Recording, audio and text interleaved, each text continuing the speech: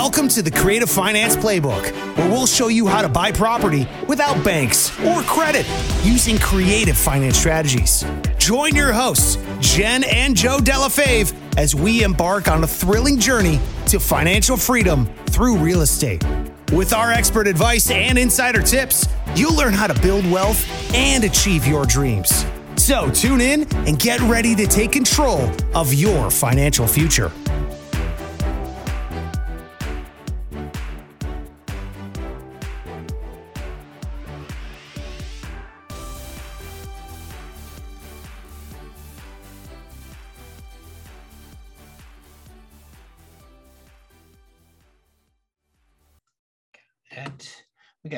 Hey everyone, welcome to another Tuesday live event where it's myself, Joe, and my wife, Jen. Hello.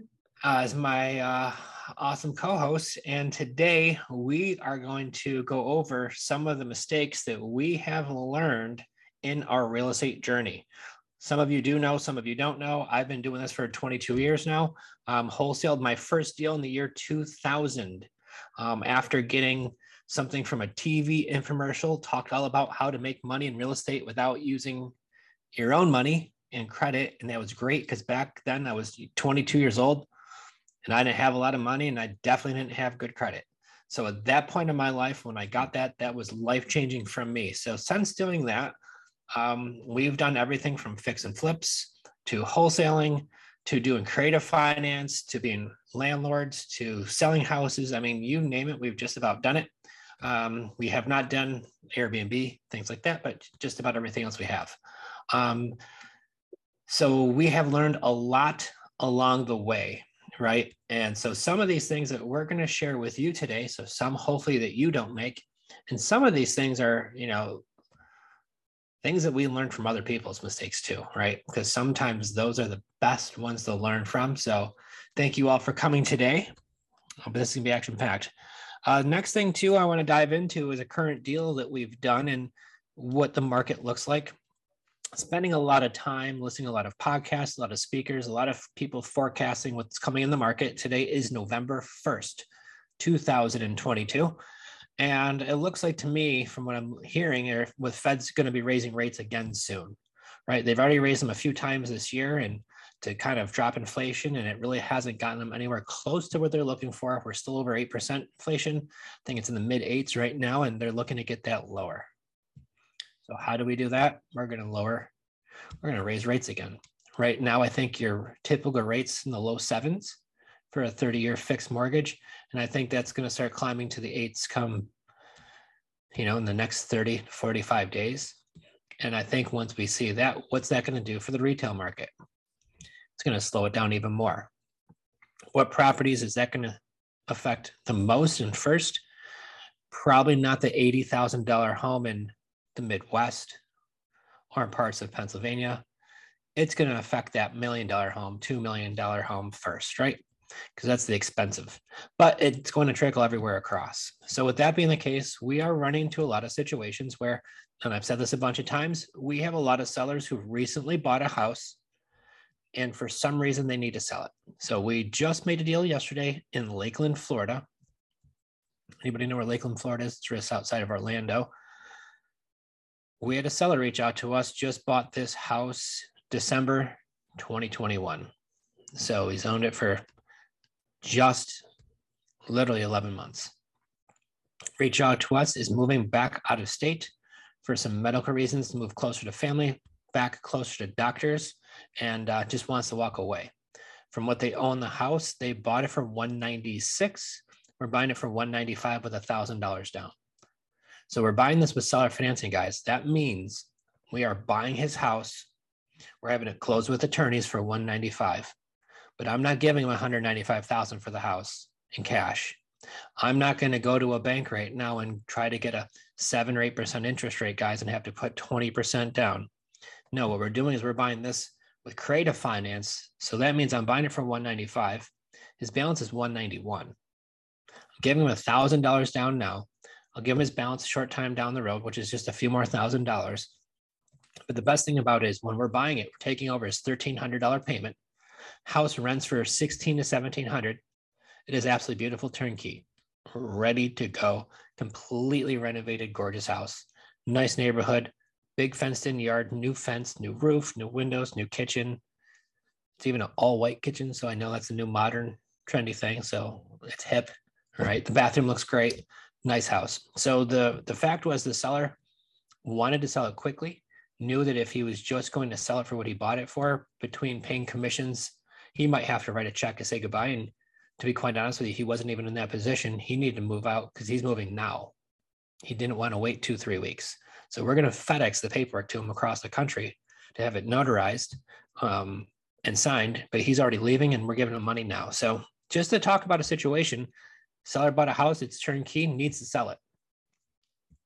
So our exit strategy for that, we're going to put in a tenant buyer. That's what we kind of chatted about before. We put in a tenant buyer who's going to want to rent that house until they're able to buy it down the road. And I know some people say, you're going to get rid of your rentals. It takes time for that to happen. And if we do, we turn a renter into an owner, we get a good check from it. So we'll go over that in a whole other lesson, but that's the reason why we love that. And once you find out our bulletproof system and how we do that, you would fall in love too, because a lot of folks who do see why we do it this way. So things that we've learned along the way.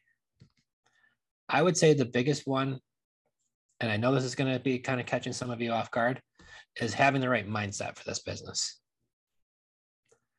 Your mindset is everything going into whatever task it is that you're going to do. Either you're going to love it, you're going to hate it, or you're going to just try to push through it.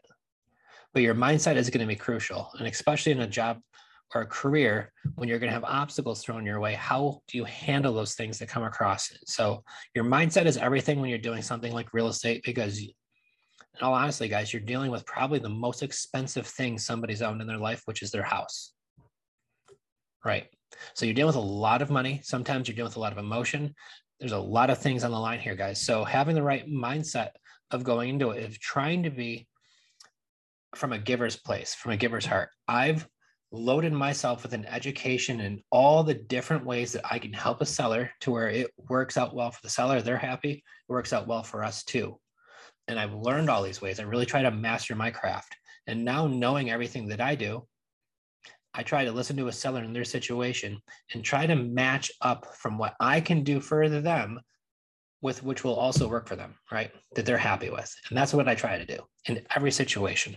It's got to be a win-win for us, but it's got to be a win for your seller too. And they have to feel good about what's going on. So this is the point of having the right attitude and mindset, is we are trying to help folks. It's not about just trying to make a paycheck. Yes, we do make money by doing this. It's not a nonprofit. It's just a business. But ultimately, these people do need help. And sometimes even hiring realtors in this situation and many others, it's not enough right now. And sometimes they need to look at other ways to be able to make these deals happen. So once again, your mindset is everything. I think a lot of the things that we've also learned is about being landlords. So I know a lot of folks who have these properties, or maybe you're looking for a creative finance deal, or maybe you already have some properties. But I will tell you, being a landlord is a great business, but it's like being an adult babysitter. So some of the things that I've learned, I know some of you will probably not like this, but maybe some of you do catch on. And I've heard this from several folks who've had lots of properties, but especially in single family home rentals, which is a lot of what we do. When we're renting, or even when we do rent to own, we do not furnish those properties with appliances. There's no stove. There's no refrigerator. There's no microwave. If there's a built-in dishwasher, I will put one in there. If there's a spot where there's a built-in microwave, I will put there. I will not put in a stove. I will definitely not put in a refrigerator. I know this shocks a lot of you, but I've heard this from multiple people who've had lots of properties. Once again, this is more catered to single-family homes than maybe multifamily, but I would still do it in the multifamily because this is how I roll. And a lot of people worry about, do I not get the right tenant? But if your tenant can't afford a refrigerator, guys, maybe they're not the best candidate for you anyways.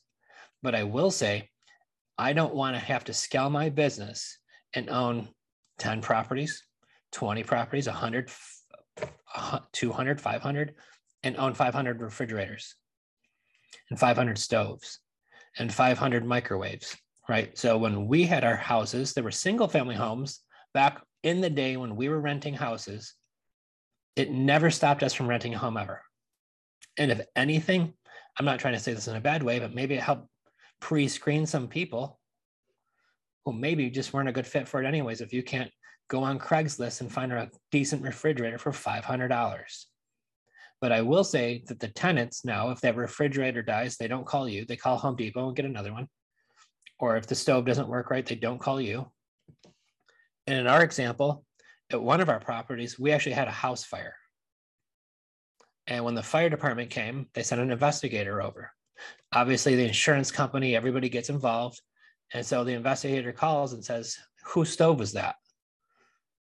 I said, it's my tenant's stove.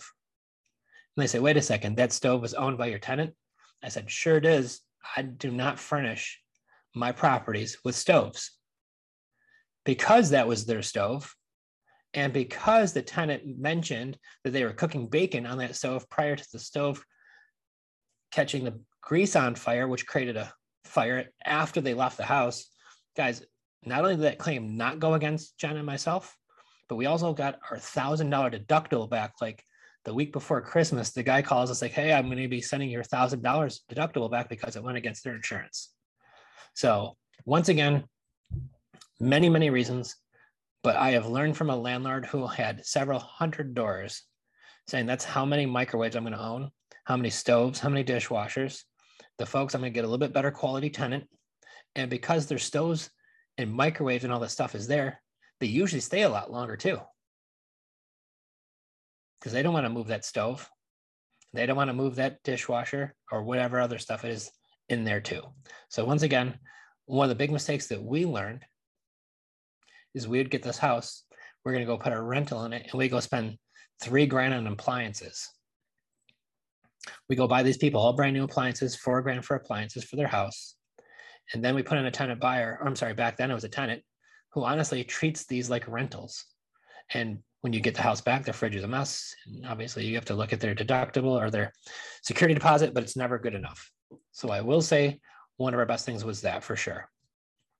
Number two, I would say the next thing was, even though life happens, we probably, looking back, while we were having kids, while Jen had her job as a teacher, while me being in finance, working full time, we were still buying houses and looking for deals. But guys, it was maybe one a year of that. And there was some years where we didn't buy any house, right? We were just working. We got caught up having kids in life, and we used all the excuses to why we got sidetracked and kind of lost, not focus, but didn't still keep the gas in the pedal, right? So looking back on it now, I'm grateful for where we started. I'm very happy for what we have, but if we, I think, spent a little bit more time just consistently dialed into it, what could have achieved and what could have happened even more just by a little bit more focus. So there were plenty of times that we would use the excuse that my job, I'm working a lot. I know between Jen working as a teacher and me working and her getting her master's degree, how often will we see each other? Right? But we were still buying properties. So I think that's the next big step for us too. But the biggest thing I would say of all was using, and I'm not going to try to stir up too much controversy with this, but using the BRRRR method to try to scale was one of our bigger things. And the reason for that is having to be in situations like right now, or even the last year. I made a lot of people get mad at me come January this year when I made a post that says BRRRR sucks. And I listed out a whole bunch of reasons why BRRRR sucks. And I can't tell you the most mean things people said about me and called me.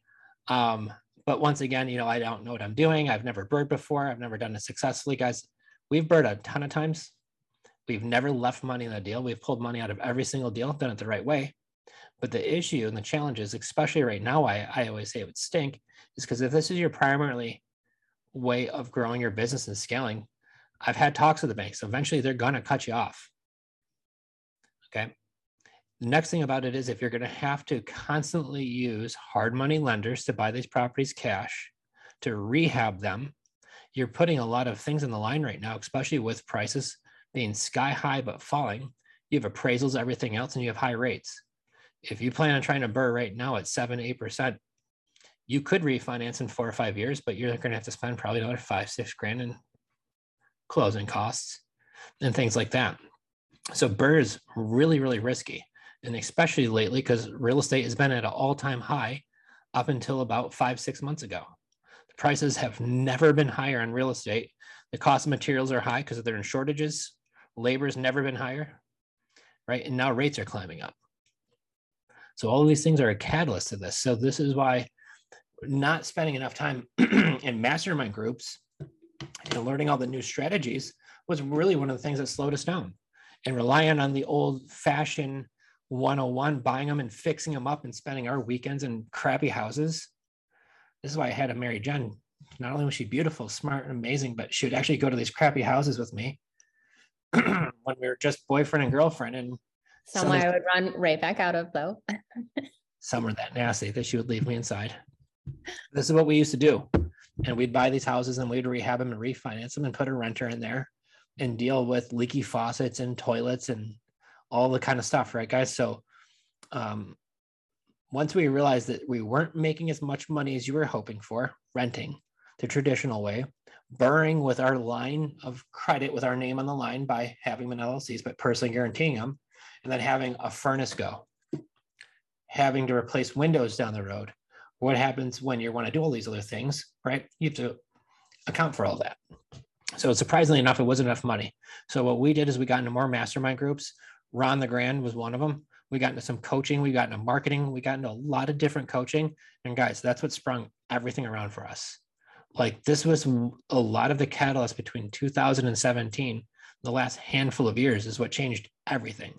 So the point of it was we spent so much, we're over 6 figures between mastermind groups, coaches, the right people to be around who are doing, 7-8 figures a year in real estate. Some of our coaches are doing 30 to 40 deals a month. Some are even doing more than that. So what is it that it takes? It's really refining your processes and things like this and really consistency. And these were the things that we learned from these groups. The creative finance was one catalyst, right? Because we learned how to do wholesaling. We learned how to do fix and flips. But our goal, and our goal still currently, is to accumulate real estate that's going to cash flow, that's going to appreciate, right? How do I get it without overpaying for it? How do I still get it at good interest rates and good terms? Well, that's where all the creative stuff comes into. And once you learn that you could be the bank and negotiate, then you can't with Wells Fargo and you can't with Chase Bank, but with these deals you can, you'd be shocked what you're able to make now, right? So this is why we bought this house in Lakeland, Florida for $1,000 down. It's going to be probably $4,000 in closing costs. So guys, for $5,000 out of pocket, we own this house for the next 29 years. We're taking over that mortgage of $1,300 a month PITI, right? If anybody's got $5,000, now my team says, Joe, what are you going to do with this house? Well, I'm going to put in a tenant buyer like we talked about. But if this is a house that my family wanted to move into, I could buy this house and move into it and never have to qualify for a mortgage and get a 4% rate. Because that's what the underlying debt is at, 4% through their lender. So these are the reasons why we loved creative finance. And after all these light bulbs came in, especially the fact that we learned that we can buy all the real estate that we want without having to have that traditional W-2, where I had to refinance it and go through all of these processes. And now I learned how to do creative finance. This was the key for us scaling. So next week, what we're going to do is I'm going to go over how to build a $1 million portfolio in 12 months without using banks, without using credit. That's a topic next week. So if you want to learn how to do that, guys, and it doesn't matter if you live in Florida where we do, and that's 2 deals, or if you live in PA and your average house is 80 grand and that's 12 deals. I'm telling you, you could do this in 1 year without using banks, without using credit, and you'll be shocked how well this stuff works. And once you see the system that we put in place, the sky is literally the limit. And this is why we dial back to creative finance. So some of the things that we didn't learn or some of our mistakes, not getting these mastermind groups, not finding out what these other investors are using in some of these strategies.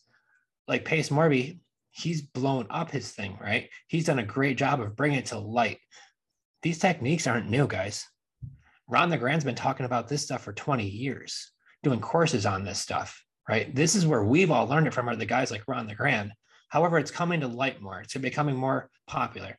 When I wholesaled my first deal 20 years ago, I didn't even know there was such thing as wholesalers that did this for a living, right?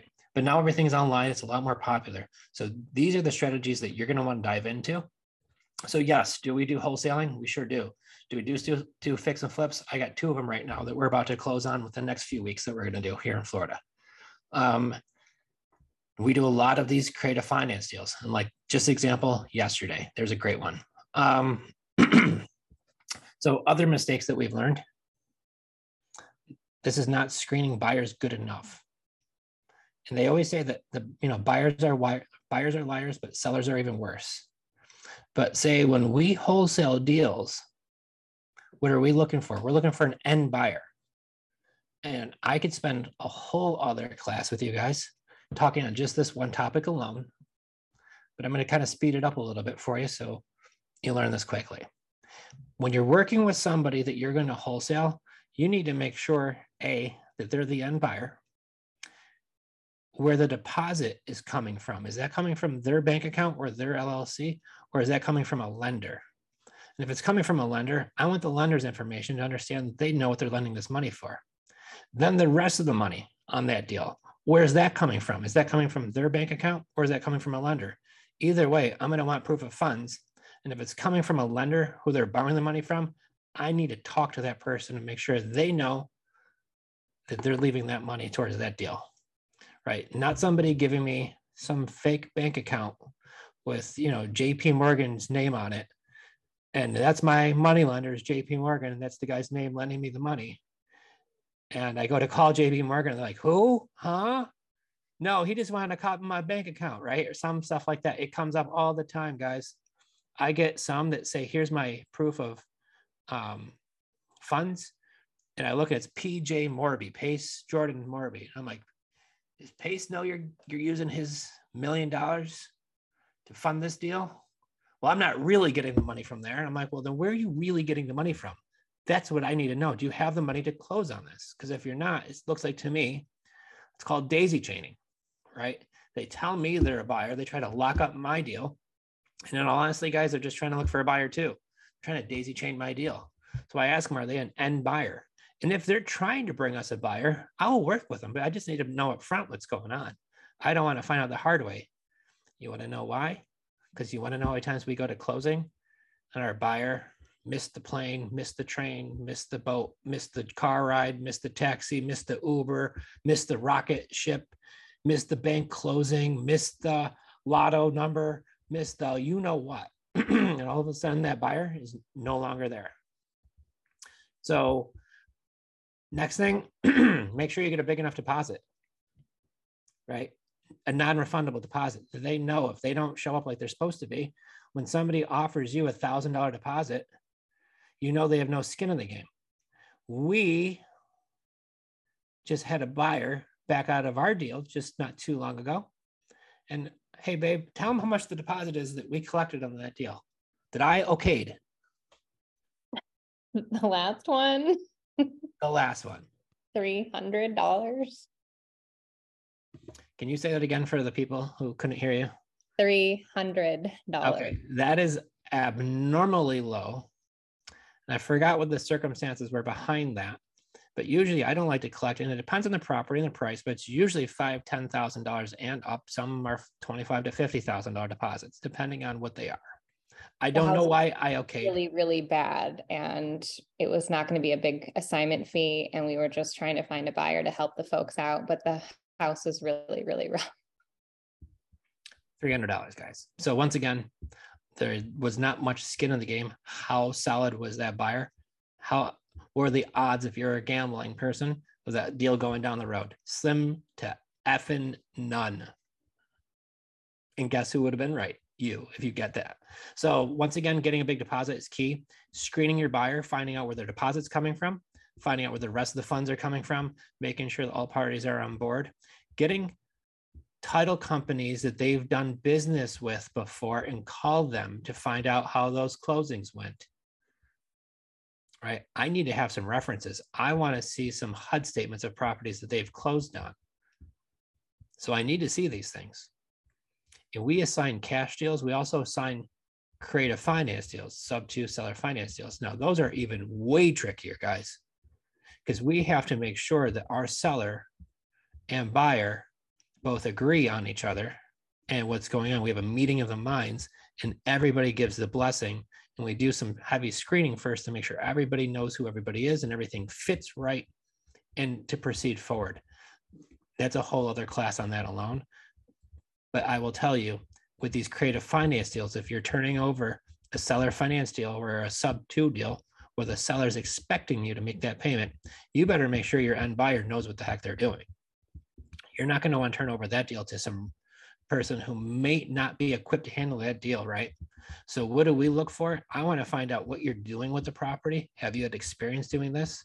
So we just had one in Florida, Winter Haven, Florida, on a turnkey house. You guys might have heard about this property. Turnkey, beautiful house, 3,000 square foot, 5-bedroom, 4-bathroom house. Bought it sub 2, no money down, just covered closing costs. Now our buyer is going to use that for an Airbnb. They have several Airbnbs in the area already and already kicking butt with those. So they're going to add this to their portfolio of properties that are already doing well with, and they got a really good deal on it. So they're thrilled with that deal. The buyer, sellers, everybody meets, everybody's happy. We collect our assignment fee. We're good on that deal. Airbnb is not generally what Jen and I do. So we're happy on that deal to turn that over to another investor who's going to give us a finder's fee for that. And I hope they make out like bandits. If you have not had a chance, last week we were on Ron LeGrand's live summit event he had, and part of that interview was him yelling at me for assigning these deals and let you guys have these deals, because he says that we're letting you guys or whoever buys these deals make too much money. We don't make enough, but the name of the game is everybody should win. And we can't close literally on all of these deals. So there are some we have to assign, but they're all great deals, and that's why we write them. So I would say the big thing there with screening your buyers or making sure they're legitimate. And if they're a cash buyer, guys, make sure they're going to have the money to show up, because it is the worst feeling in the world to have that happen. The next thing that we have learned from our training, many trainings, is if you are going to write up a deal and you are going to assign it to somebody else, we obviously make sure that we have built into that a minimum of a 14-day, but we're really do a 21-day due diligence period to make sure we get our walkthroughs, our photos, and everybody through the property that we need to get through the property in a fair amount of time to get all the information back and to sit down to make sure that we have the right information in front of us. When we were writing deals initially, we were having a lot of folks, especially if we knew we were going to figure out what we're going to do, if we're going to keep it in house or if we're going to sign it, because every deal that we write up, we can close on every one of them. It's just some we got to figure out if we're going to keep them or if we're going to assign them, but we can't literally do every one of them. So on this particular ones that we're going to assign, I want to make sure I have built in a big enough due diligence period to make sure I get my people through them. So this is one of the big factors, I think, that we put too much pressure on ourselves by having to do a no inspection, no due diligence, no way. If a seller tries to talk you into that, guys, I'm not doing that deal. Just won't do it. You're going to work with enough sellers right now who are more than flexible. They will be more than willing to let you get that, right? So we have zero issues doing that, even when folks are moving. So other examples would you say, hon, that you could think about that you've learned, especially I would say from pre-screening, especially tenant buyers for some of our rent-to-own properties? A lot of it boils down to the same thing. Oh yeah, I would say the biggest tenant buyer was when we first started not having almost for me, it was the confidence of really getting those large non-refundable option deposits, because when we opened the floodgates, everybody's coming at us with little to no money for, a non-refundable down payment. And the first one or the second one we took, I would say we didn't get enough, and it was going to put them in a bad spot. They didn't end up qualifying anyway with the house. They were the ones with the fire issue, but looking back, I know now that we have a lot of properties that we've been able to help folks through, like having that large non-refundable option deposit is truly what gets them across the finish line. And then also you're getting a higher quality tenant in there that's going to take it seriously. They're really going to treat the home as their own. And just giving it some time. I think sometimes we're not as patient as maybe we should be. It's not just a rental, so the turnover shouldn't be there. And so sometimes especially on a higher end property, you might have to be able to float those few payments on a mortgage that you're buying on a wrap until you find the right person. So that was one thing Ron always said. We definitely learned our lesson there. So if you could learn that before you have to go through it yourself, I would highly recommend, giving the time, having a little bit of a cushion, and making sure you're patient to find the right buyer for the right home, because there is a person out there for that home. It just might take you the right time. Like I know one property we had in the middle of nowhere, Pennsylvania. It took us quite a while, but we bought it on a sandwich lease? Yeah, lease purchase. We bought it on a sandwich lease purchase, so there's no money out of pocket. We had 90 days till the first payment. And I think the payment was how much? Like $600 a month, right? And so you're floating that payment for a little while, but we got the most perfect tenant buyer. She wanted to own her own house, and she was a little bit younger. I think she was like 20 or something, but loves the house, taking great care of it. And had we just tried to move it quicker and not had her in there, I can't say I would be as happy to be able to have that property. But how much of a non-refundable option deposit do we get on that one? I want to say it was 12. It's a small, rural property. So there's no closing costs, guys, because we bought on a lease purchase, sandwich lease purchase. We had no payments for 90 days. And then when we did make payments, it was $600 a month for a handful of months. So what do we have out of pocket? Maybe $2,000. Mm-hmm. And you get a $12,000 non-refundable option deposit. And now you are into a deal. Setting and forgetting it. Like I've never spoken to her actually. Courtney actually has a great relationship. She's like one of our favorites, right? Because everything's great. She's doing well, taking great care of the property. So that's kind of the key, guys. Is getting a large enough with your rent to own properties, a large enough option deposit. Some of the big mistakes that we've heard from a lot of folks who do this is I give them 2 years to get me cashed out. They don't get me cashed out in 2 years, so I kick them out. But the part of it is you sell somebody a $200,000 home. They're going to probably need close to $20,000 down when they go to closing, between 3.5% down or 5% down, first year of taxes, homeowners insurance, and then all the closing costs. It's going to be close to $20,000. You collect $3,000 from somebody, put them in a 2-year rental to get the option to buy it. Guys, they're never going to be able to come up with the other $17,000 unless they literally have like the money for sure coming in. The money still for sure doesn't come. I promise you it doesn't come. Right. So that's why we make sure when we collect the right amount of money, we collect it up front from the person. Because after we got that issue out of the way, the rest of it's cakewalk. We could fix whatever else is going on with enough time, right? And if that's the case, we will make sure we give them an amount of time to do it. In 2 years, guys, if somebody just gave us $20,000 down and they're paying on time, they didn't get to that end of the agreement, we're not kicking them out. We're not throwing these people out. We're just going to extend their time. Yeah, there's sometimes we have to revisit the price if things have gone dramatically up or things like that. If not, we leave them. But if not, we just let them stay there, because these folks honestly will treat this house better than any tenant you probably already have. And that's where, like on the front end, you really have to make sure you get those great term lengths, because that could be a problem if you don't have a long enough term. So when you're buying the house, especially if you're buying a creative finance, if your seller says, oh, I want to be cashed out in 2 years, it's not giving you a lot of time. That's the minimum for me is 5. And I don't even like doing that. More of 10 is the minimum almost for me, especially with the market turning right now. Like I could do 5, but I better get a heck of a deal on that property. If I'm going to pay a good amount for it, I'm going to need a minimum of 10 years. So, but you're right, getting on a long enough term length on the front end, buying it on terms, and then making sure that if your tenant buyer doesn't buy you out in 2 years from now, you just extend it again, let them stay in there. They're landscaping, they're doing the yard on the weekends. They made the house look beautiful. And really, if you ever walk them to the supermarket, that's the only time you'll probably ever talk to them. Okay, because you're not going to get the plug toilet call, because they know they're responsible for the maintenance, repairs, and all the utilities. So all the vacancy that you'll have to save and the CapEx for future maintenance and repairs, like we get in and out of the properties before we have to replace that roof in 15 years, right? We might own the property for 8 years and be in and out of them. So getting a big enough deposit is definitely the key. So when it is time to get your buyer to buy, you're ready to go. And I'll give you another example, guys. We had a property in New York that because it was a rental, code enforcement has to do a walkthrough. Code enforcement says, well, there's an old bathroom in the basement there.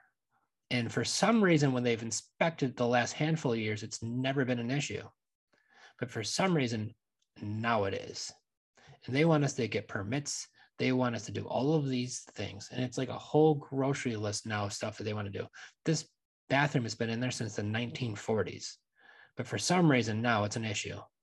So instead of us having to go fight with the town or go spend thousands of dollars getting all the permits or go and putting an egress window that they weren't even using this bathroom, we told the tenant buyers it's just time to buy the house. Then it's not an issue anymore. And we literally just financed the house. We collected a gigantic check. The guy from the town called me and says, hey, what about this house? I said, I don't even own it anymore. I sold it. He's like, oh, well, just write this off my desk then. And there it goes. So there's so many reasons why I love doing this. Other example was same town, same issue, different property. Tenant buyer says, don't worry about it. I'll go throw in the $5,000 window and I'll go deal with the town for everything else. On their dime, not mine. So they went and spent $4,600 and had a new egress window put in the house. The tenant buyer did. These people, when did they move in? 2017. 2017. They treat it like home. And I mean that.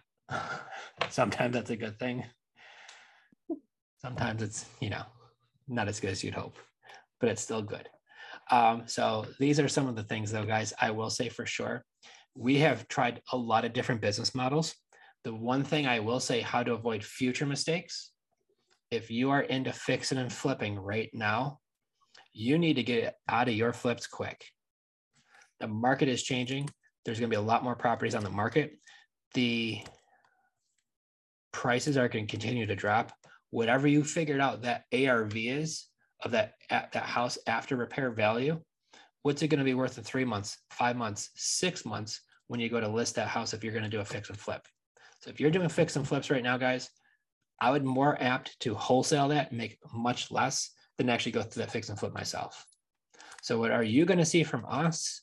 Even the 2 fix and flips that we have going right now, I'm not going to be doing the flip. We bought the property right. We are paying for the property. Guys, one, we're paying completely in cash, doing it through a self-directed IRA. I'm cleaning it out and I'm immediately putting it on the market for sale. And that's right in St. Pete as a handyman special and putting it on the biggest buyers list there is in the area, which is the MLS with a realtor. The second one we bought, I bought it on terms. So I bought a condo here in Bradenton, Florida. And I'll go over this deal real quick. The seller owes $13,000 to a hard money lender. He has about $9,000 in back HOA fees, and he needs to walk away with like $11,000. So his ARV on this condo is 170, 175-ish. Lakeview condo, 2-bedroom, 1 bathroom, like 980 square feet. This condo, there's many buildings in the area, this is the only building that is not 55 and older, and that I could also rent immediately, because most of these you have to own for 2 years before you can rent. This one building is what they call phase 1. I can rent this thing right away. And they don't have to be 55 and older. And this one has the lake view, although the girl is not winning any prom dates. She is nasty. Okay. It needs a lot of love. However, we're buying it right at $85,000. But on that, we're taking over his $50,000 mortgage that we're just going to make the $360 payment on while we're going to clean it all out. And I'm just going to list it on the market, on the MLS, as is handyman special, right? So we have it under contract. I think we could be able to list that for about 110. And I think it would probably go over that, if I'm going to guess, because the area is pretty hot. And even though the market is slowed right now, the inexpensive stuff under 200 grand is still moving pretty good. It's in our areas, the $1 million plus stuff that's definitely taking a big hit. So once again, in any fix and flip that we're doing right now, I'm not even doing the renovations. We're just cleaning them out and putting them on the market for sale. But the other thing too, is if I'm going to do that, I don't even want to pay cash for the whole property. Many times what I'm doing is I'm having the seller float the underlying debt until we put it on the market. We close on it, we buy it, and then we immediately sell it. Now, I know a lot of folks say, well, why would you not do a novation agreement? But the challenge with the novation agreement, I do think they're very handy. I don't control the deed. I have no control over if my seller is going to show up for a closing, and that could be an issue. If I have to put any money into a property, I want to put into a property that I own. Okay. So for me, I'll spend a few extra $1,000s to close on it the first time, control the deed, and then sell it on the market.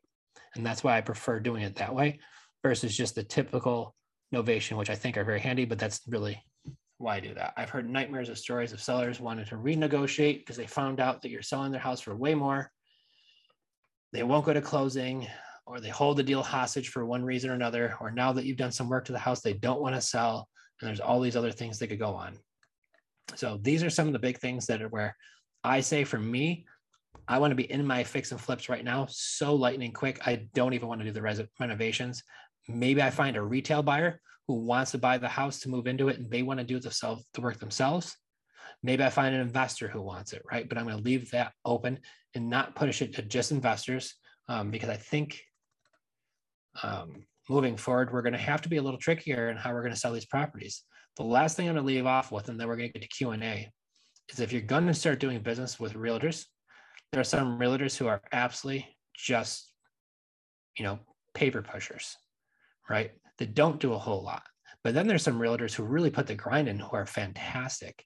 You want to find those folks, right? Find the realtors who are knowing the market shifting, know that they're going to have to do some work. And we have some of these on our team, guys, and they are a pleasure to do business with. And then I have some realtors who are actually really good friends of mine who are literally like a dead weight when it comes to doing any type of work. I don't know if it's just, they got, it was easy the last few years to make a lot of money and they kind of got a little lazy. But the folks who are really putting the grind in, find those realtors who could help get you some comps, get me some rental comps. Like I have my realtor in town, her name's Judy, who's fantastic. And she gave me all the info about this apartment. My condo. So when it goes time to list it, I'm calling Judy back and she's going to list this place for me because she's already got sales in that area, knows all the ins and outs and knows it. So this is why, and I don't know her age, but Judy is not probably younger than me. Doesn't matter the age. She is an absolute hustler. So mad props to Judy because she was awesome. So, but I'm going to give her that business. And we have some of them back in our own town in New York and things like that. So team up with the right team, realtors included, are extremely important for you guys. I'm going to piggyback off that. And just because this was something it fell into my lap early on too, as far as your team goes as well, pay for someone to do your books. Don't waste the time trying to figure out QuickBooks. If it's never been your thing, don't make it your thing. I know it took us a little while to just finally, hire somebody to really be able to help out with all of that. And I cannot tell you the amount of stress that relieved come tax time, because I was always trying to go crazy at the end there. So biggest mistake I made was waiting way too long, trying to do our books. And, once you hit that double digit properties, it's a lot. Even if it's just single family homes, we were doing fix and flips and, everything, tenants, money in, money out. So if you can hire that out sooner than later, just allocate that money. It is the best money we've ever spent probably so far, as far as my sanity when it came to tax time. So I just want to throw that out there because it's not the fun topic, but it's important to really make sure you're spending money and surrounding yourself with, that is part of your team, because Uncle Sam, he needs to get paid and you need to make sure you're on top of all that. Well, and it's just a great example between our business of having VAs and then Jen has her own VA. That's extremely helpful, guys. And this is why, once again, having people cut your grass. We have a pool guy. We have a nanny who comes here from 9 to 1, Monday through Friday. House cleaner comes every other week. We might want to have that done weekly, right? Because we're just getting here. So we're finding out who we like and don't. But these are all of the things where I haven't cut my grass in years. Even in my own lawn, it was only about an hour long, but that hour long that I could spend $25 to have somebody else do, or $30, I could be doing way more than that hour. Rather it's being productive, making seller calls, working on some ads I could do, or spending time with my wife and kids. But the lawn is something where I could spend $25 for. That's the best $25 going to be. So start getting good at delegating some of the tasks that we do in our day-to-day life that gives us the excuse that I don't have time to work in my business. Well, maybe if you didn't cut your grass for an hour to two once a week, you could spend that hour or two, and you'd be shocked what that adds up to by the end of the day, end of the week, end of the month, end of the year, right? So these are the small things of how can you do this? And some of our best friends, biggest investors, people we look up to say the same things, guys, like stop doing these tasks. And we've heard this now. How many times? Like when you hear, if you're still buying your own groceries, Instacart, like I know it costs a little bit of money more to have them do that, but that saves so much time for us each week. You know, once in a while I like to go to the grocery store, but for the most part, have your list. Someone else can do it. You're employing them, and now your groceries are there. So if you have not delegated anything in your life, start there. That's my biggest tip. Groceries just show up on the doorstep. It's amazing how that happens. You got to push buttons though, but it's really, these are the small steps, guys, right? And we just went last month, really September, to Tiffany and Josh High in Columbus, Ohio. They're fantastic. These guys do 30 deals a month. And when you have somebody who are in their 20s and 30s, and they're doing 8 figures a year in real estate, and they say that these are some of the things that we do that we really recommend. And then you hear this from other investors. I'm giving you guys, you don't have to spend thousands of dollars to hear tell you guys to have somebody cut your own lawn. Have somebody else go do it for you, okay? These are the small steps they'll take to get you successful. And to the point now where if I'm going to be my waking hours, I spend it doing this kind of stuff. And with you guys. Yeah, this is much more enjoyable. Yes, definitely. All right. Adam had a question for us. Why don't we do Airbnb? So that was one of the things Adam Ronagran yelled at me for. If you looked at interviews on YouTube, but so what I try to do is not get shiny object syndrome. I try to really stay laser focused on what's working, because I feel like when I lose focus and I spread myself too thin, I don't do anything well. And so what we have to make sure that we have is somebody, if we're going to start an Airbnb division, I need somebody who's going to be able to manage that and report back to myself and Jen of what's going on there without me having to dive too much into it. And I know how I am, and I'm going to want to dive into it. And then that's going to take my time away from other things, which will then lose productivity. So therefore, on those deals, I like to keep almost all of our properties anyways. But if there's some deals, especially some where they really are just an amazing Airbnb property, can I get a $30,000, $40,000 assignment fee on some of these really, really good ones and let some other investor make out like a bandit? Sure. Could I have made a lot more money? Sure, I could have. But I've also seen a lot of times where Airbnb changes regulations. I've seen sometimes where it could be just a little bit more of a challenge depending on what's going on with seasons and bookings. And I've heard sometimes where Airbnb, you know, they don't like you, they can turn it off, and all the other things where, to be quite honest with you, all the different variables that go around that business, you need to find somebody who's really dialed into it.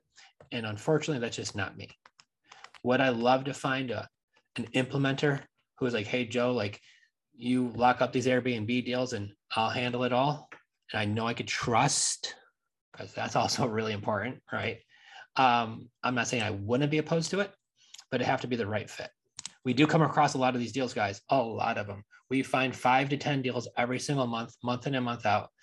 November 1st is today. We just went to our new office today. Computers all being set up this week.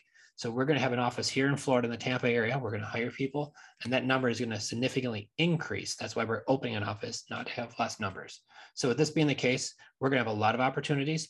And I also foresee a lot of opportunities from sellers who need to sell their house, who really don't have a lot of better options because the market is shifting, right? So us having these creative strategies to where we're still able to get deals at 2.75%, one of the people I'm talking to right now.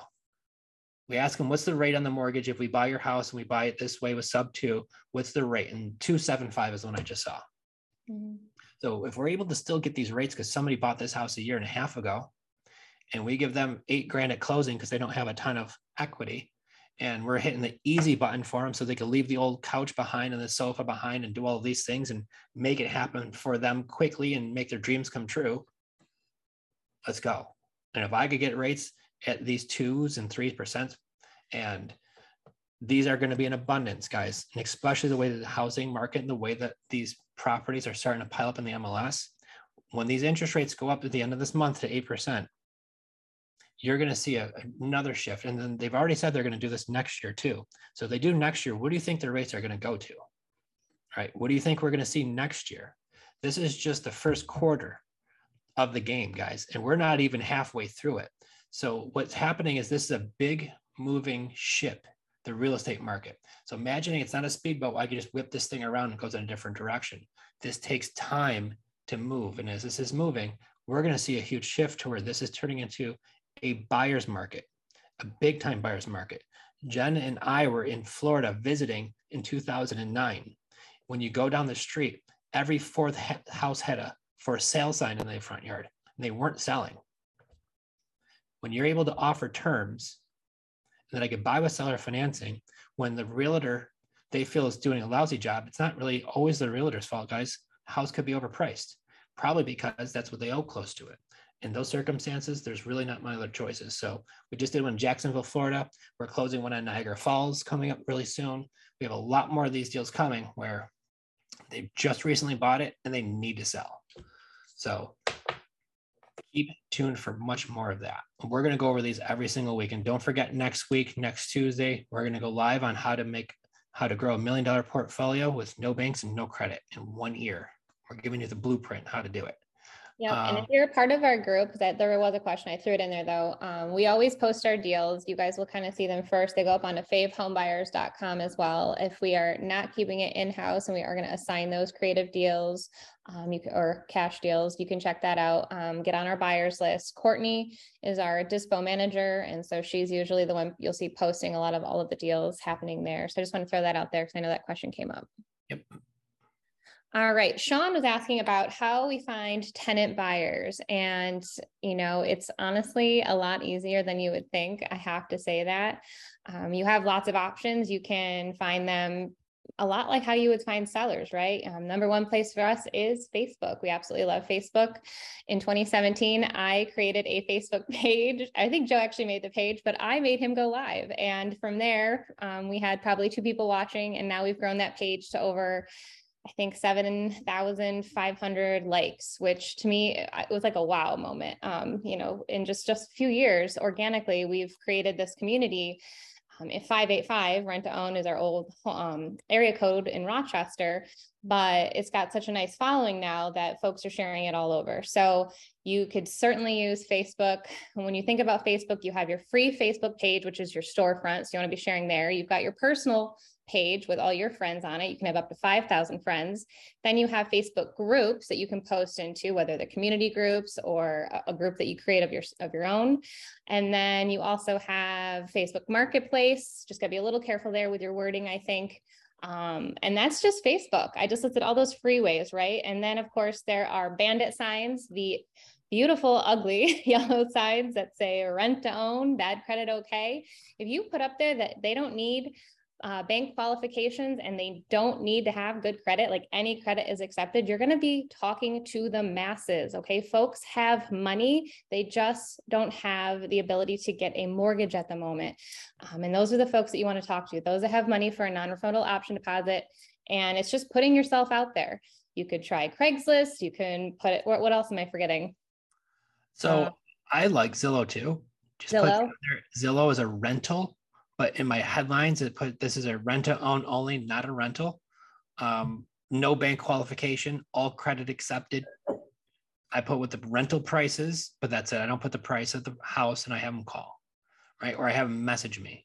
So the only issue I will tell you is if you do all of these marketing channels that we just discussed, you will have between 100 and 300 messages per day at times, depending on where the house is located. And if you're in a real busy city, guys, it could be out of control. Do you want to know how many people write in the comments, I messaged you and you never got back to me? I'm like, there's 300 of them and they just keep coming. Mm-hmm. So we hired an answering service to answer the phone calls through Pat Live. We have a script. Thanks for calling Jen and Joe's office. Are you looking at buying and selling a house today? Looking at buying. Handful of questions, comes to us in an email. One of the questions they ask is how much can you raise for a non-refundable option deposit? What's the most you can raise? If they don't answer that question, Our team tells them that Jen and Joe will not call you back unless you have an answer to that question. So if they don't tell you a number, they don't got the money. Because if I'll tell you what, the people who've got 20 grand, like I got 20 grand, you better believe I want them called back in minutes. I want them, when they hit click, their phone to start ringing with one of us on the other end, like, hey, when can you come see this house? Right? So these are what we want to do, because I will warn you, 90-something% of the people who reach out to you don't have money. They got $1,500 and they want to rent to own your house. They're going to need 15 to 20 grand down. However, don't discount it, because I do tell them, hey, in a property in this range, it's typically around this. For the people who tell me they've got no money, it's typically around this. If that's something you get close to, I'd love to talk more about it, because they might say, you know what, grandma's going to lend me the money. You'd be surprised.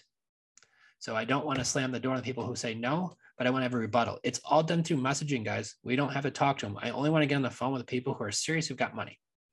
And then the tip with that too is, if they say they have, let's say roughly we're looking for a minimum of 10,000. If they say they have at least 5,000, we get them into the house and we want them to do a tour. So we know they have at least some money. That's not going to be enough to get the house, but if they get in there and they fall in love with it, they end up finding the money. Maybe they had a little bit more, maybe like Joe said, they could borrow it from a friend or family. But the point is to really, if they have a little bit, that could be enough, let them in, let them see it. It's kind of just one of those things where we've noticed that if it's the perfect property, they come up with the money. So again, they're not going to get in there without, a large non-refundable option deposit. But if they do have at least, I don't want to say 5%, but somewhere, that you felt like, okay, like let me at least look at it. And you're right, because a lot of times what it is, it's numbers are important, right? But if somebody's got $10,000 down, guys, they usually will have 15 as well.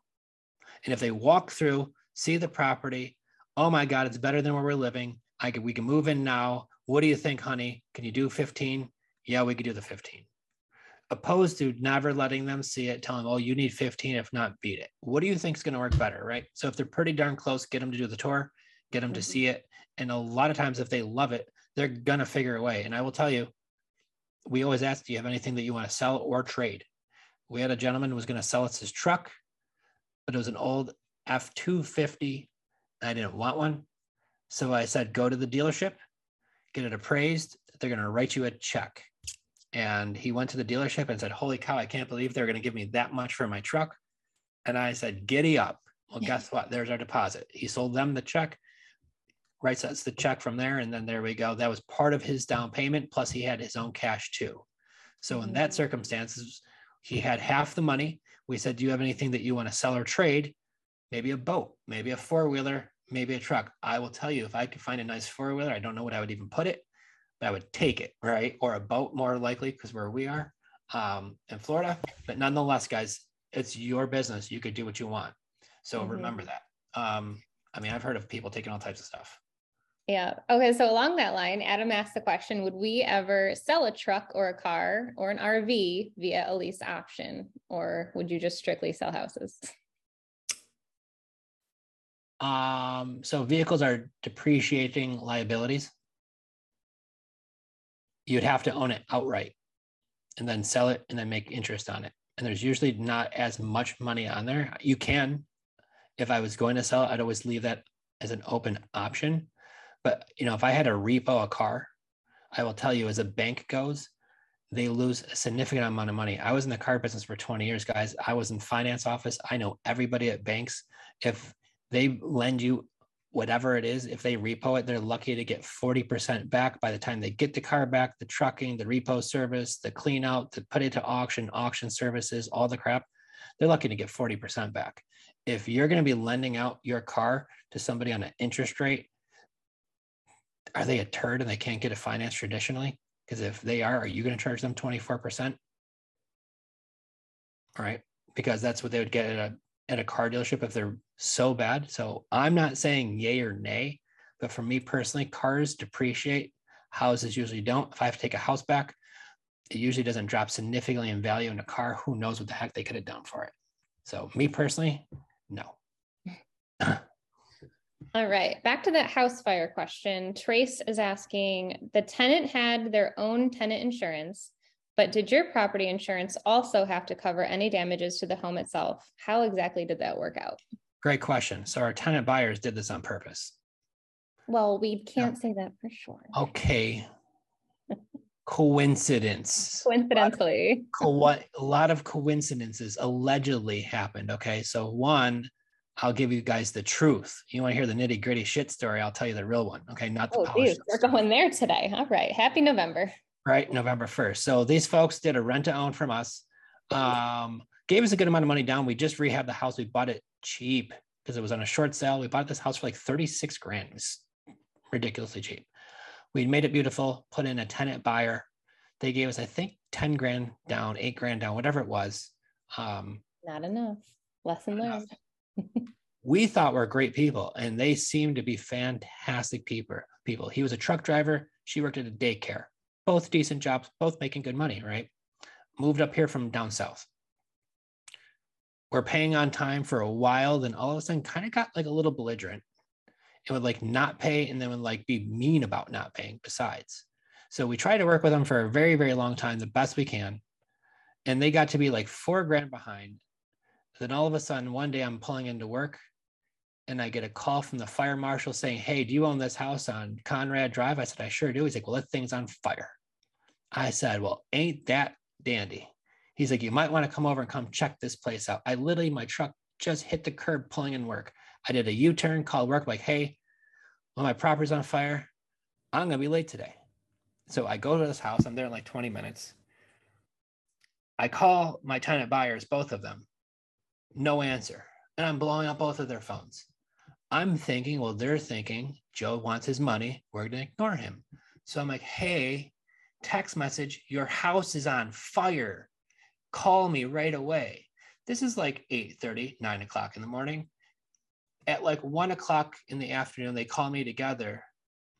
And I'm like, "Hey, didn't you get all my messages?" Like, and the fire marshal's been calling you all day long. Your house is on fire.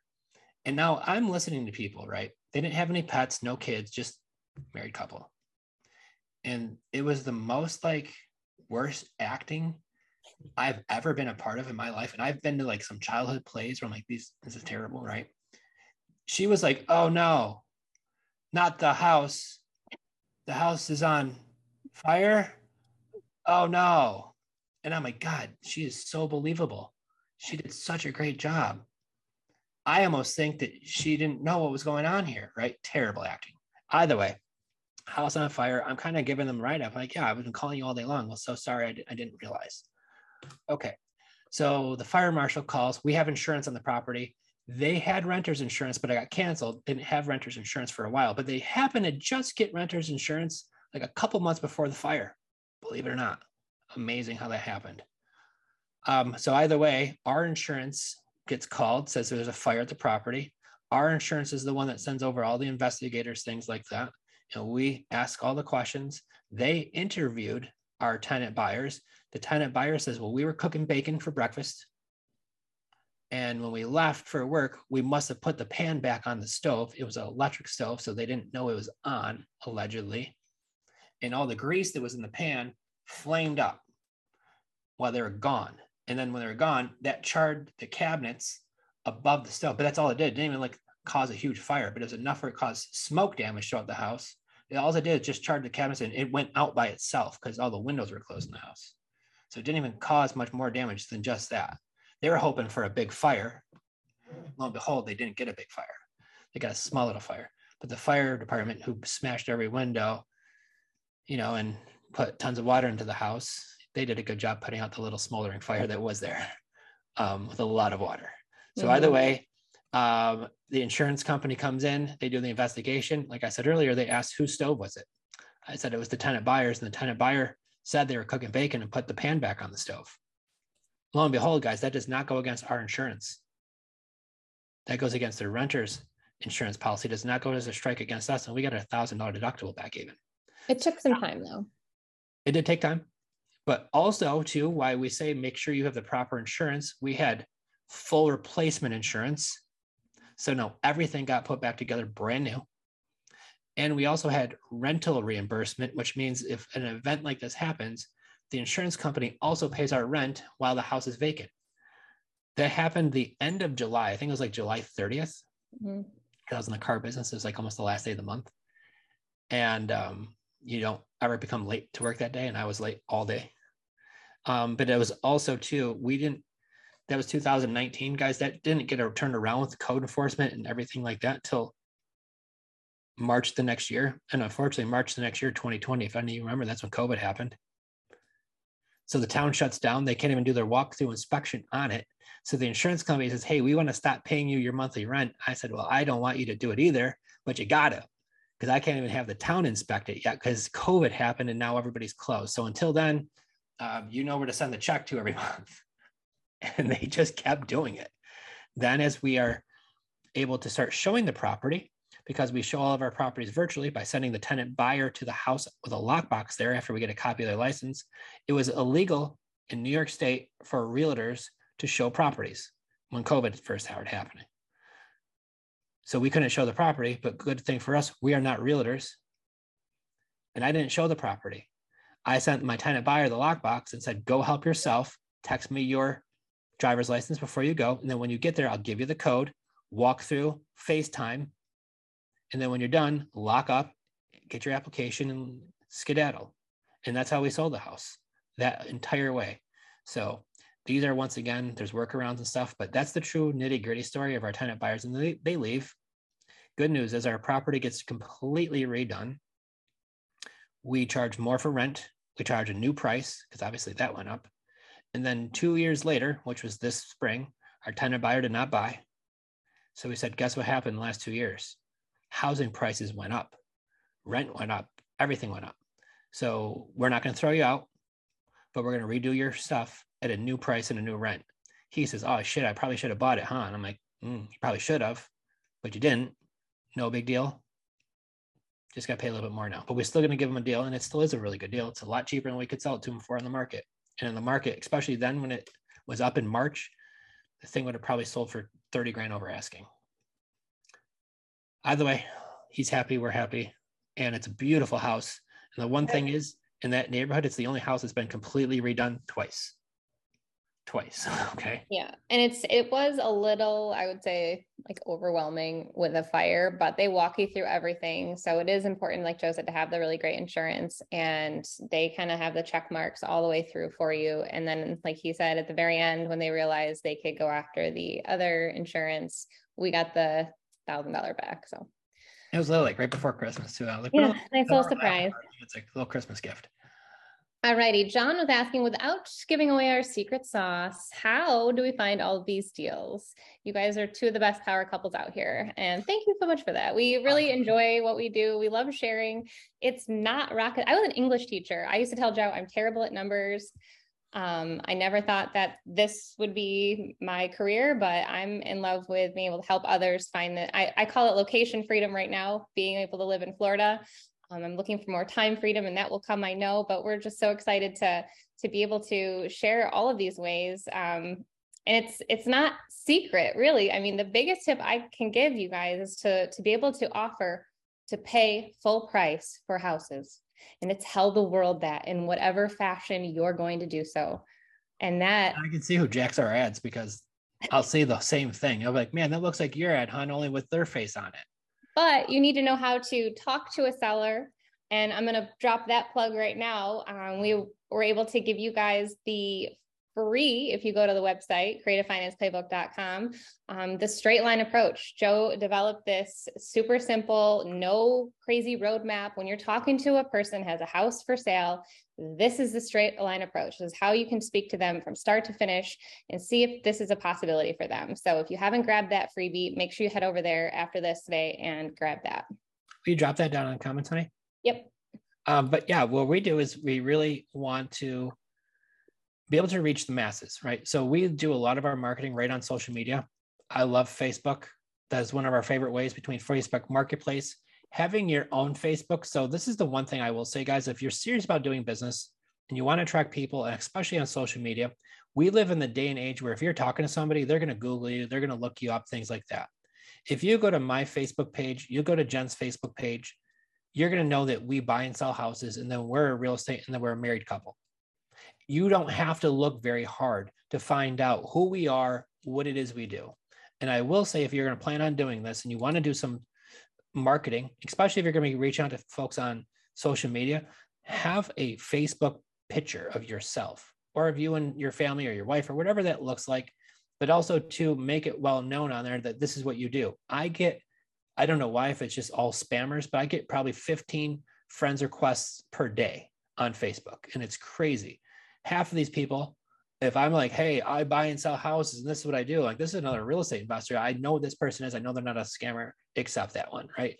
The folks who live in another country, I don't know what their plan is, but I'm not going to have my Facebook page hacked. And I'm not saying they are, but I don't know. I know real estate investors are usually too busy to do that crap.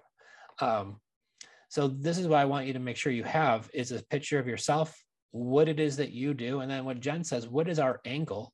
Our angle is that we can't pay full price. And you want to know how many people that stumps, like, what does full price mean? It's like, well, what do you want for your house? I want $200,000 for it. Is it worth $200,000? Well, from the comps, yes, it is. Well, then I can pay $200,000 if we could work out the terms that are good for me too. So I'm not lying, because, for an example, the house that we just bought yesterday, we asked the guy, what do you want for your house? He said, I want $195. Done. I did it with $1,000 down and I covered closing costs. Took over his $1,300 payment for 29 years, full price. I didn't even ask him for $1 off. He says, I want to close in 2 weeks. Done. I want $1,000 before we close because I need the money for my U-Haul truck. Done. Easy button.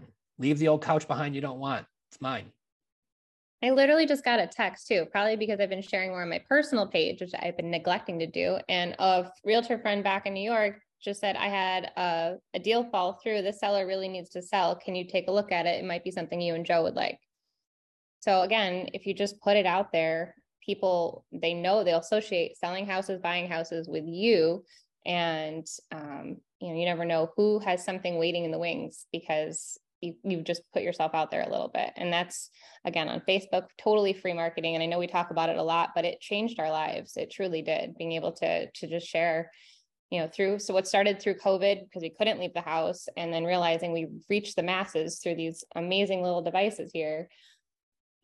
It can be life-changing for that. So absolutely. And this is why putting out there what it is that you do. And then the next thing too, is putting out there that if you know anybody who's looking to sell a house right now, and you send, and it's off market or even on market, and you send them my way and I buy it, I'll pay you $1,000 for a referral. Right. And I love giving somebody $1,000, guys. It's the best $1,000 you'll spend, is having people working for you. And the only way they get paid is if you make a deal, but they're going to be looking for you. And anybody that comes across their way, and they're going to come across, I'm looking to sell my house. It's going to be coming on social media, guys. People are not going to be able to sell their house. There's going to be the conversations. So if you could hire ears on the streets for you to know that if they bring you a lead that you buy, they get paid money on that. There you go.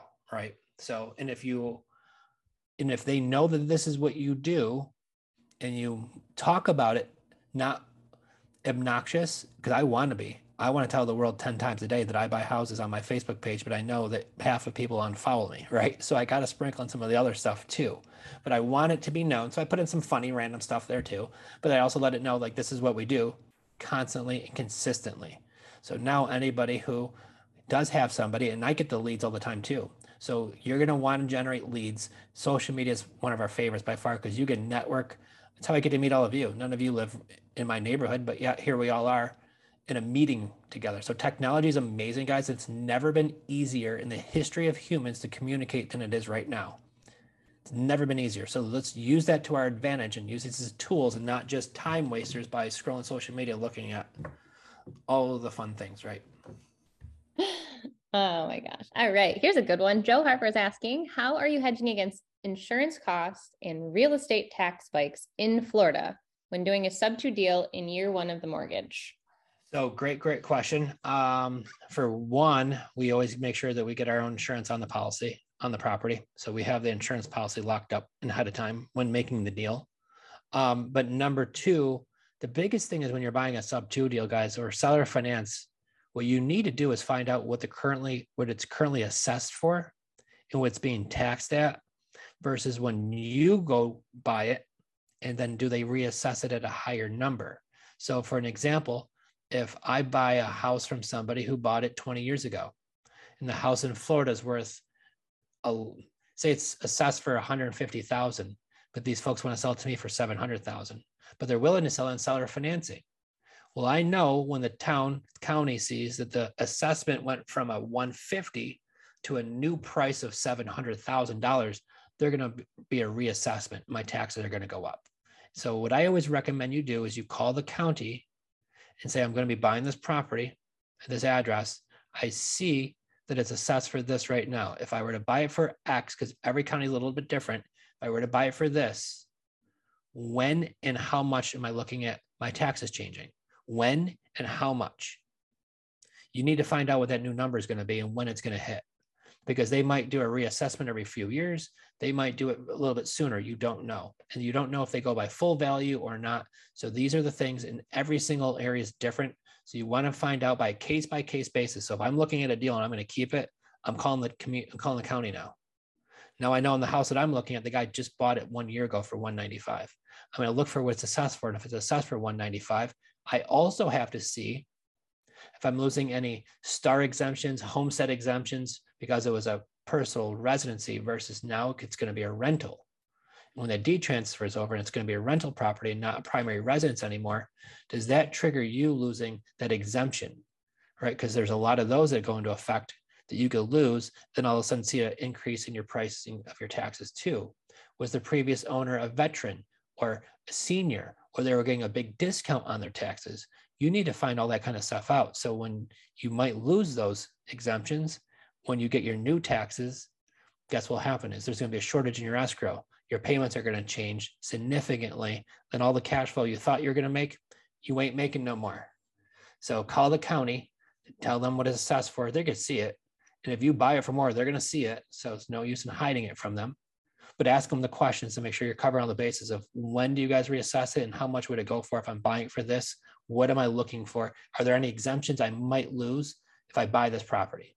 They might say, well, you're not going to get this and it's going to go to that. And it'll happen at this date. And then calculate it, make sure the numbers still work. As far as insurance goes, before you close on the property, get your insurance quote from your agent, what that's going to be, because you're going to cancel the existing mortgage policy anyways.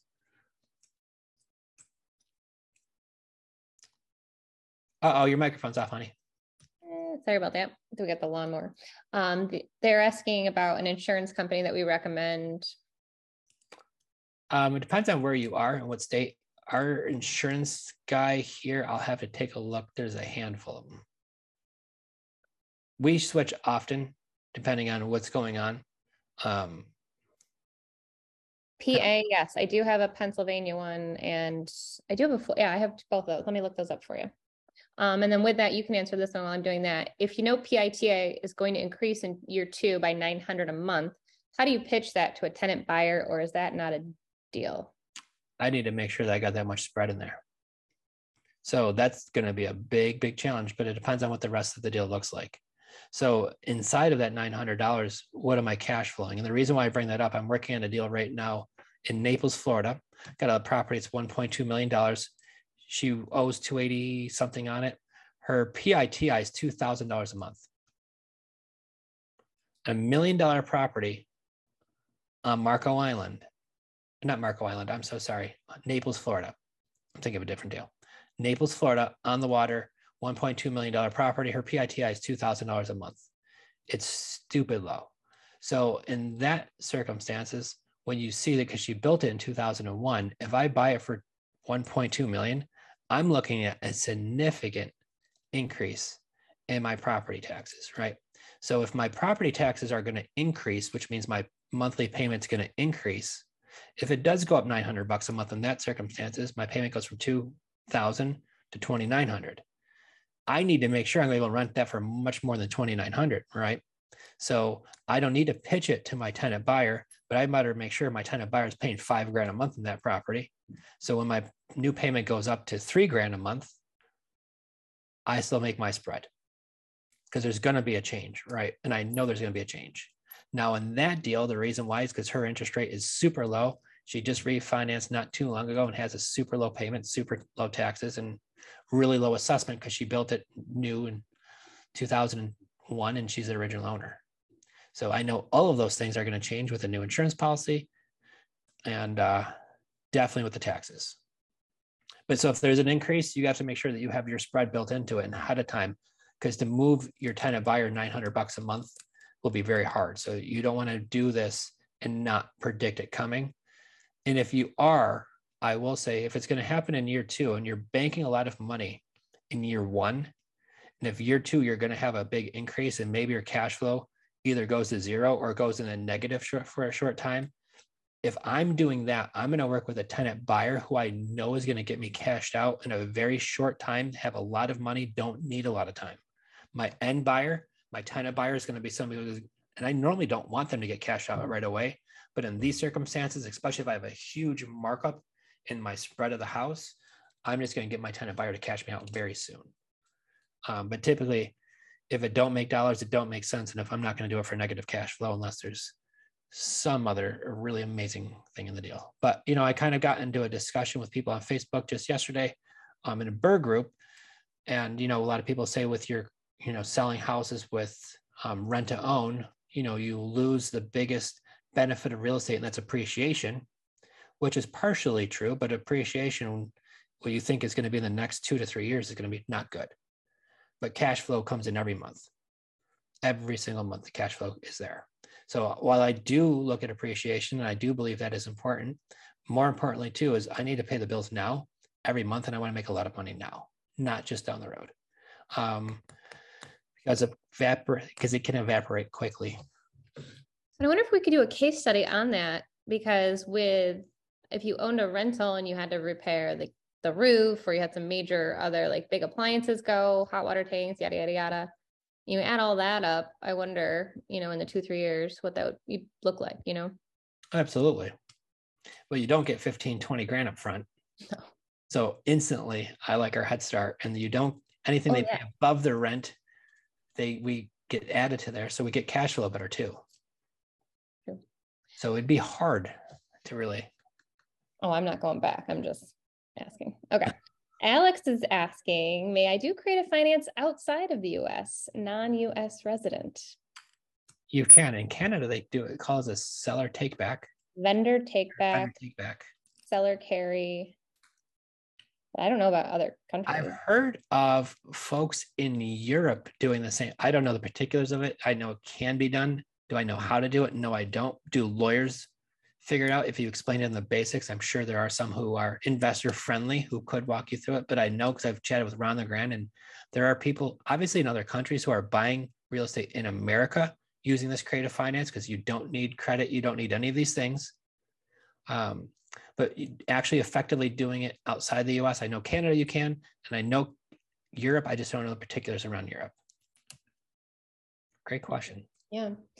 John was asking, with prices dropping, as long as you cash flow on the deal, how much more are you guys willing to pay than appraisal value? So appraisal value to me is kind of BS, because when they got their appraisal, how soon was it? Like I've got one, and the only reason I'm bringing it up is because I have somebody who's like, I have my house appraised in February. I'm like, well, congratulations. That's worth paper right now. Right. So that's not as important to me, but what I look at is if I'm going to pay a good dollar for the property, regardless if it is appraised value or whatever, because if you put 10 appraisers to give you a value of one house, you're going to have 10 different values. So it's just a rough number, right? But either way, if we're close to that appraised value, however that's determined, I will buy that house.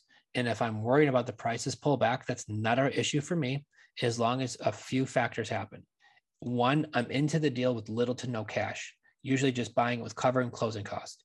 Two, my monthly PITI is and will continue to be low enough to where I could cash flow very well on that property. And usually because they bought it at a lower price, at a lower rate, I'm getting it so cheap of a payment that I will be able to have that ability versus buying high rates. And then the last bit of it, if I'm going to pay top dollar for it, I better get a long term.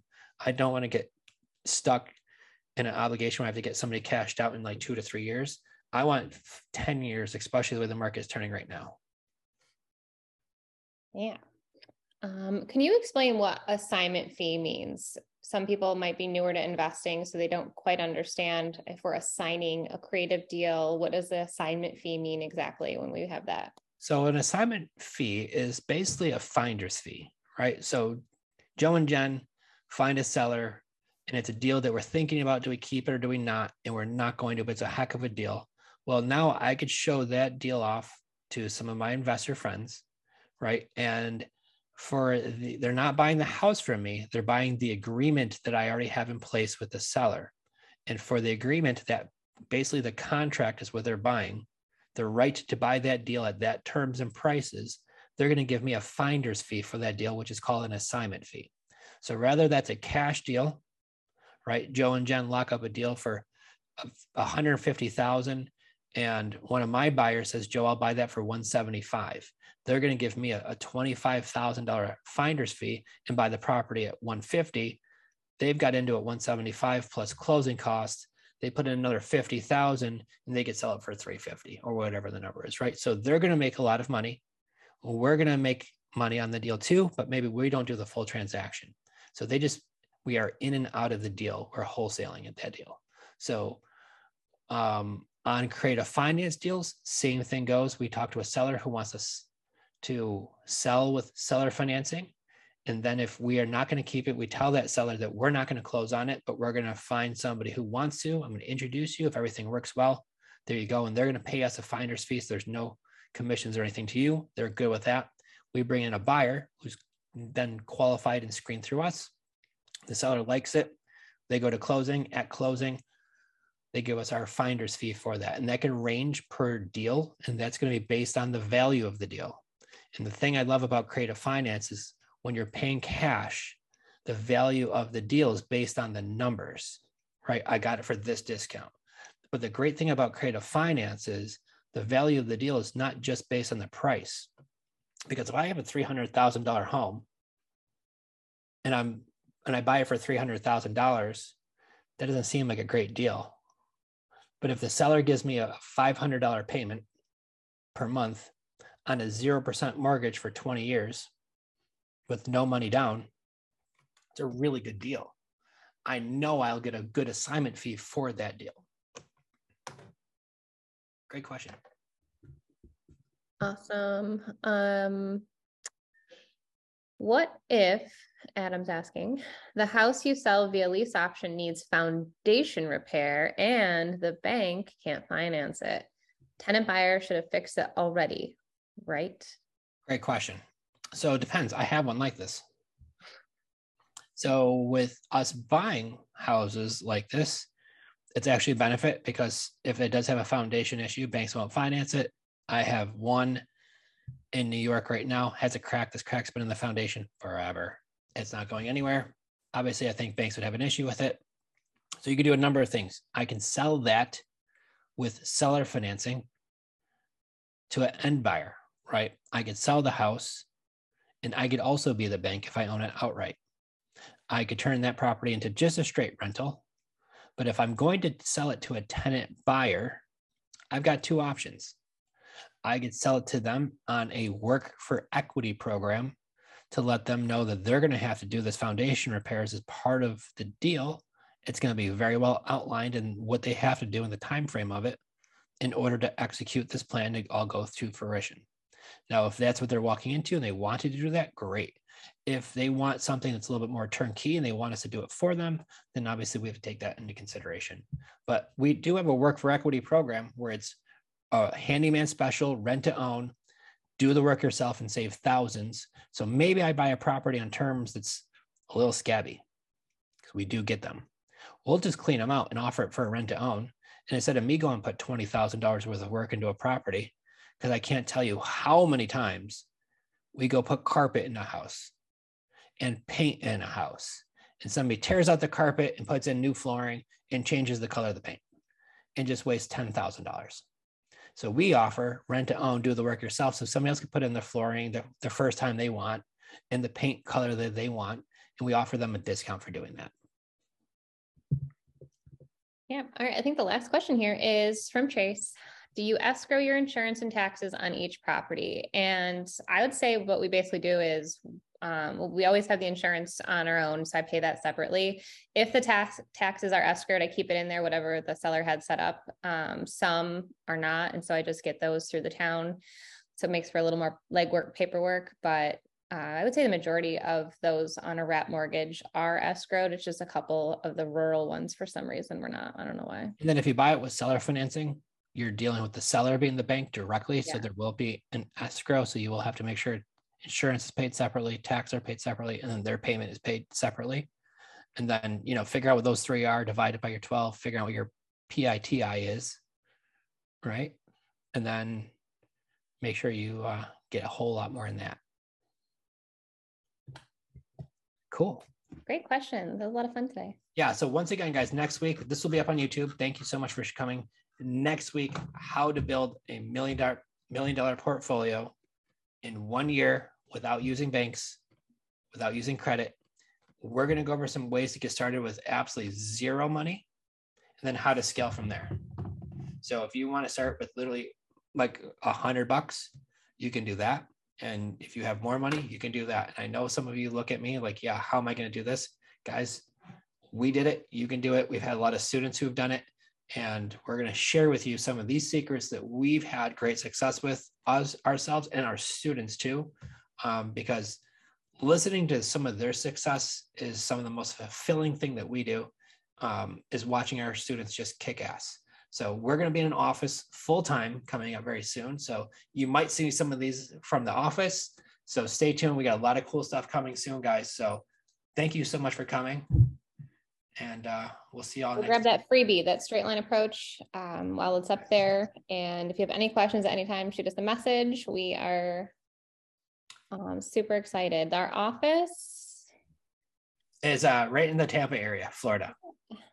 So we moved from upstate New York. We're down in Florida now and absolutely love it here. It started off as just being down here for 1 month, turned into basically all year now. We're not going back. We just had our first Halloween in Florida. We were sweating, which was crazy. And then the people down here, they don't play, or they do play actually, I guess. Like back up north, you had to go all the way to the door and like trick or treat and everyone's inside. Down here, it was like straight up block party, like music blaring. Like we thought we were in a club. It was fun. The kids were thousands and thousands of people, guys. For some reason, up north people, we do not, because it's cold, like these Florida people do, because at 8 o'clock at night, it's 80. Everybody is out. It's like a huge party. Like if I showed you the video on my phone, you thought we were at like a party with like thousands of people, and it was just streets of this. So bravo to Florida for Halloweening so hard, because they do. We love it here. Seriously. And the outfits, everybody, kids, it was just really cool. Our kids, I think, were shocked. Yeah. It was like their first time seeing anything like that ever before. So really, really cool. But now November 1st, guys, our theme is no money down November. So our company goal personally is going to see how many deals. Jen came up with this. I love it. How many deals we're going to do this month with no money down. And that's what our goal is. So, and it can't be $1,000 down. The $100 deposit counts for no money down, but it can't be more than that $100 deposit. So if we give somebody $1,000 down, like we already did for the guy, but that was last month. Technically it was yesterday, but going on this month, no money down November is going to be our goal. So we're going to share with you this month how that's coming along and how many of these deals that we do for no money down. So stay tuned for that too. Yeah. There's going to be Well, thanks for coming today, guys. We will see you next week and have a great evening. Hey guys.